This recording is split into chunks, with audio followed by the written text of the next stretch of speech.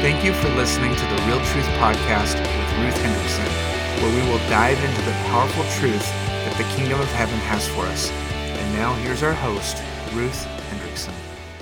Today we're going to talk about timing.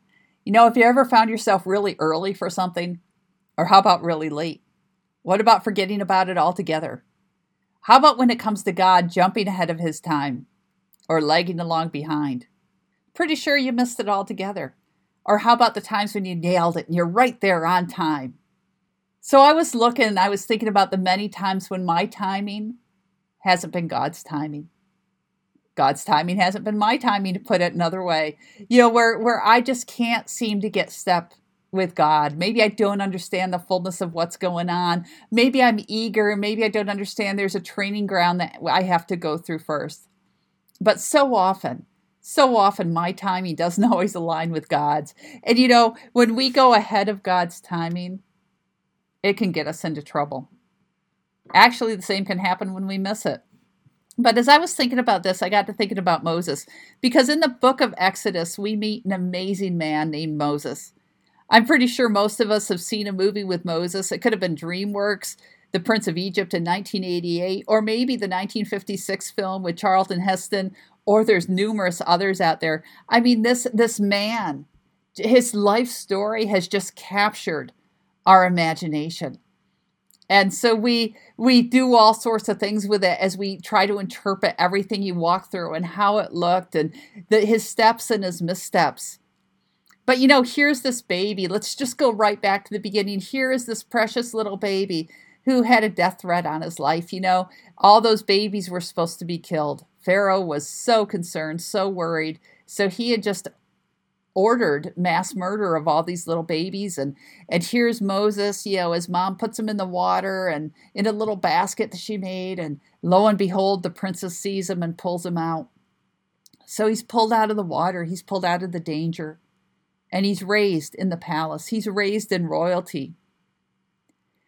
And I can't even imagine trying to figure out where you belong given that situation. We know that he knew he was a Hebrew, that he was watching what was happening with the Hebrew people who were slaves. And yet here he is in the palace. I suspect that he was coming to know that the palace he was living in really wasn't his inheritance. That's just a little note to us, as we need to make sure that we're living in the right place. I suspect that as he tried to figure out who he was, who his tribe was, who his people were, where did he really fit in, as he felt like he didn't fit in anywhere. And I think some of us can relate to that, where we really feel like we don't fully fit anywhere. I think that that's where Moses was at. But he goes out to see the Hebrew people, to see his people. And we're told in Exodus 2:13 that after looking in all directions to make sure no one was watching, Moses killed an Egyptian and hid his body in the sand. You see, he saw one of his own people being beaten. And so he goes and he looks around. Okay, who's going to see this? What can I do? And he goes and he kills the Egyptian. I would suggest that anytime we're looking around to see who's watching, to see who's listening, to see who might catch on to what we're doing, that it's probably something that we shouldn't be doing. Because when we have to do something that much in secret, then we also have to hide it. So what are we trying to hide? What are we trying to keep ourselves from knowing, to keep God from knowing, to keep others around us from knowing? What did we do in that moment when we looked around? You know, it's so interesting, because Scripture tells us that very next day, you know, our sins do find us out. And man, did this go quick. The next day, the very next day, just say next day. The next day when Moses went out to visit his people again, he saw two Hebrew men fighting. "Why are you beating up your friend?" Moses said to the one who had started the fight. And the man replied, "Who appointed you to be our judge, our prince and our judge? Are you going to kill me as you killed that Egyptian yesterday?" Then Moses was afraid, thinking, everyone knows what I did. In fact, everyone did know. You know, in that short amount of time, not only did the Hebrews know what Moses had done, that he had committed murder and that he seemingly got away with it. But Pharaoh also knew. You see, in verse 15 tells us that Pharaoh did in fact hear, and he tried to kill Moses. So Moses, as an infant, had been put in a basket, sent down the river, brought up in the king's palace, brought up in Pharaoh's home. And yet in this moment, Pharaoh has now issued another eviction notice for Moses. Let's kill him. He was on the most wanted poster again. He was on it first as an infant because he was a little Jewish boy. And here he is now, even after growing up in Pharaoh's household. It couldn't save him from Pharaoh's wrath. And so now he's on the most wanted poster as an adult. So do you ever feel like you don't belong anyplace? Do you ever feel like you're misunderstood? Do you ever feel like you make all the wrong decisions? I think Moses didn't know to whom or to where he belonged at this point in his life. He didn't really know who his people were. He didn't know who his tribe was. And he certainly didn't know how to navigate between these two very different worlds. But within Moses, God was actually developing. He was building a man of character. You see, these missteps that Moses took had the potential to derail him from his destiny. But God. It wasn't God's plan that he murdered. That was a huge, huge misstep. But God wasn't finished yet because he had a plan, he had a purpose, and he had a destiny for Moses. Moses had a growing, unsettling dissatisfaction within him with the treatment of the Hebrew people. But in this moment, what Moses did is he tried to take matters into his own hands as he understood them, and that's why he killed the Egyptian. How often have we tried to take matters into our own hands? I'm pretty sure we're all guilty of that. And because Moses was human, I'm pretty sure he replayed those couple days in his mind, from seeing the Egyptian beating the Hebrew, to killing the Egyptian, to burying the Egyptian, to, oh my gosh, how was I found out? Who saw me? I'm sure nobody saw anything. But you know, everything in our lives can change in a heartbeat. That's what happened. You see, Moses went from the king's palace to being a wanted man and running for his life in a matter of days. I want to suggest that even as Moses was running, God saw. We know God sees everything. We can't hide from him. There's no place we can go where he doesn't see us. So even in that moment, as Moses was so full of fear, knew that there was a death threat on him, he was running, God saw. And what intrigues me is even as Moses was running, God was still directing his steps. Moses thought he was running for his life, but he was running unknowingly into a divine encounter with Almighty God. I find it so interesting that as he lands, he ends up tending sheep for his father-in-law. And you see, his father-in-law was Jethro, who was a priest. You see, this temporary assignment was not only training ground for a future assignment, but again, God had him on a path of encounter. You see, burning bushes were not uncommon in that area, so Moses could have walked right past. However, his attention was caught because there was something different.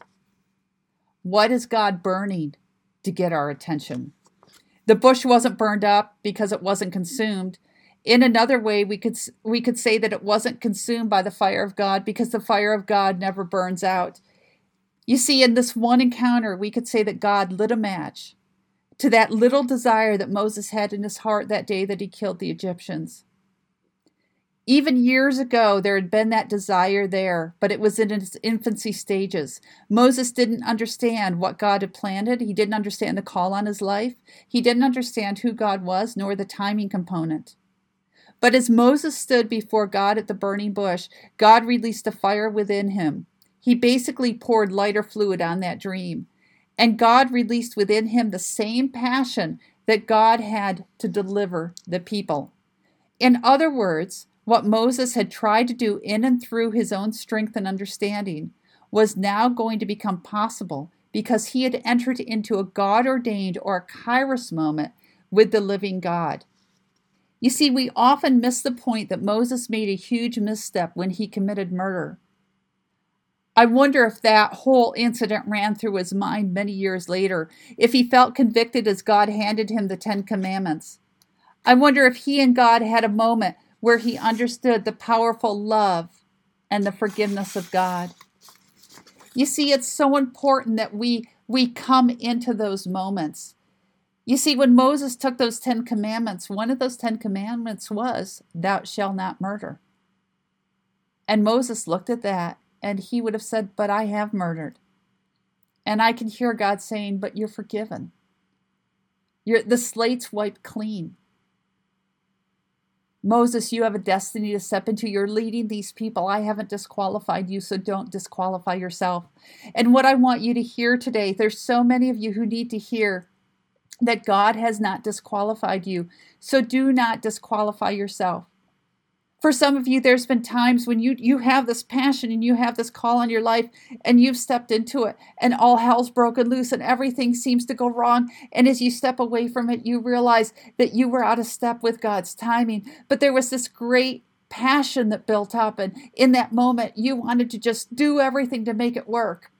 But you didn't understand yet more of the plan of God. You didn't understand that there was a time. You didn't understand that God had given you this drive and this desire, but there was a training ground that you needed to go through. Just like Moses, with that drive and desire, killed the Egyptian.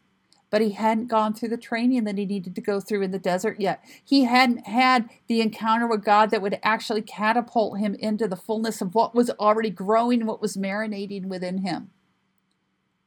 But God didn't disqualify Moses. Even though Moses ran in fear, God was still right there. Some of you have been running, and God's saying it's time to stop running. Look around you because there's a burning bush, and you are positioned to have an encounter with me that will actually take you into the time, into the now moment, into the Kairos moment, where you're to step into what I have called you to do.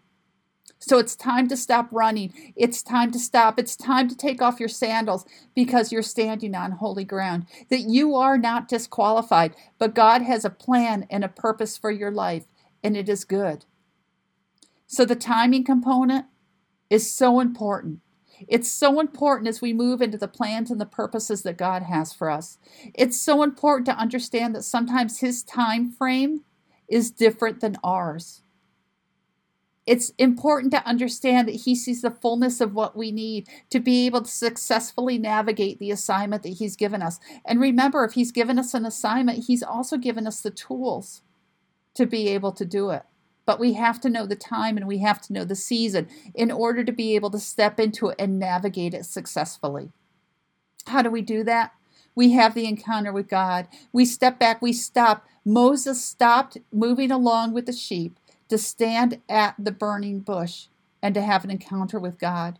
There's times when we just need to stop and we need to say, Lord, show me. Lord, what is your timing? Lord, what are you building in me right now? Lord, help me to be patient and understand that you're at work right now. And for some of us, we need to let go of those missteps. We need to let go of the times when we have failed. And we need to step back and ask the Lord for forgiveness and ask for an increase in the sensitivity to His timing so that we walk through the door at the right moment. And we can't let those failures hold us back. Because remember, in the hands of a loving God, in the hands of the living God, in the hands of the Creator of the universe, those missteps, those times when we ran ahead of the Lord, those times when we tried to make it happen in and of our own strength, when they're given to God, they don't disqualify us. You have not been disqualified. And I want you to hear that. You have not been disqualified. It's the but God moments that come in and change everything. So Heavenly Father, we just come before you. And God, we repent and we confess for the times when we've tried to do it our way, when we've tried to do things in our timing, when we've mistaken this growing, the seed that you've planted within us, and we've tried to get the fruit from it before the fruits even develop, before it's ripe, before it's mature, that we've tried to run ahead of your time and your season. We ask your forgiveness, and right now we decree and declare that misstep does not disqualify us because of who you are. And so, Father, when we've run to the desert like Moses did, and we're trying to hide, right now, Lord, we come out of hiding and into your presence. We stop at the burning bush and we take off our sandals because we're on holy ground and we're saying, Lord, you teach us, you give us your instruction because we want to walk in your timing. Lord, help us to grow and to mature so that we can step into the fullness of what you have. Father, I just ask for release right now of the spirit of discernment and the spirit of wisdom, that we would be like the sons of Issachar, that we would know the times and the seasons, that we would be able to discern. And then, Father, I also pray for a release of courage, that as we discern the times and the season, that we would walk into it, that we would navigate it with a boldness that comes from the kingdom of heaven. Father, I ask for a realignment of our vision, that we would be looking from a kingdom perspective with kingdom solutions that come from the very throne room of heaven, rather than from an earthly perspective with earthly solutions. Because God, a moment with you, an encounter with you changes everything. So Father, we pray for a shifting right now in our time zone. This is it, guys. It's a shifting of our time zone, that we would be going from being in the natural time zone to being and living and working in the heavenly time zone, because that's where we walk hand in hand with the heartbeat of God and the timing of God. So, Father, we ask for that adjustment. Take us into the time zone that we belong in, that we were made for, so that we function out of that and so that we're sensitive to your timing. Because, God, that is always the right timing. We thank you, Lord. We thank you. Do not be disqualified from what God has called you qualified for. Do not allow your failures or your missteps to disqualify you. Allow the Lord to turn them into teaching moments that actually catapult you towards your destiny, rather than disqualifying you from your destiny. Because, as I said, He has plans and purposes for you. Some of those passions that are within you are His passions. We just need to know the timing component. He holds out His hands and He says, come and let me teach you. I will release you at the right time.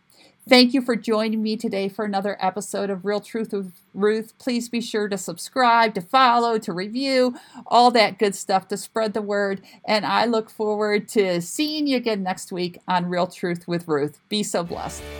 Are you struggling to walk in the fullness of the plans and purpose that God has for you?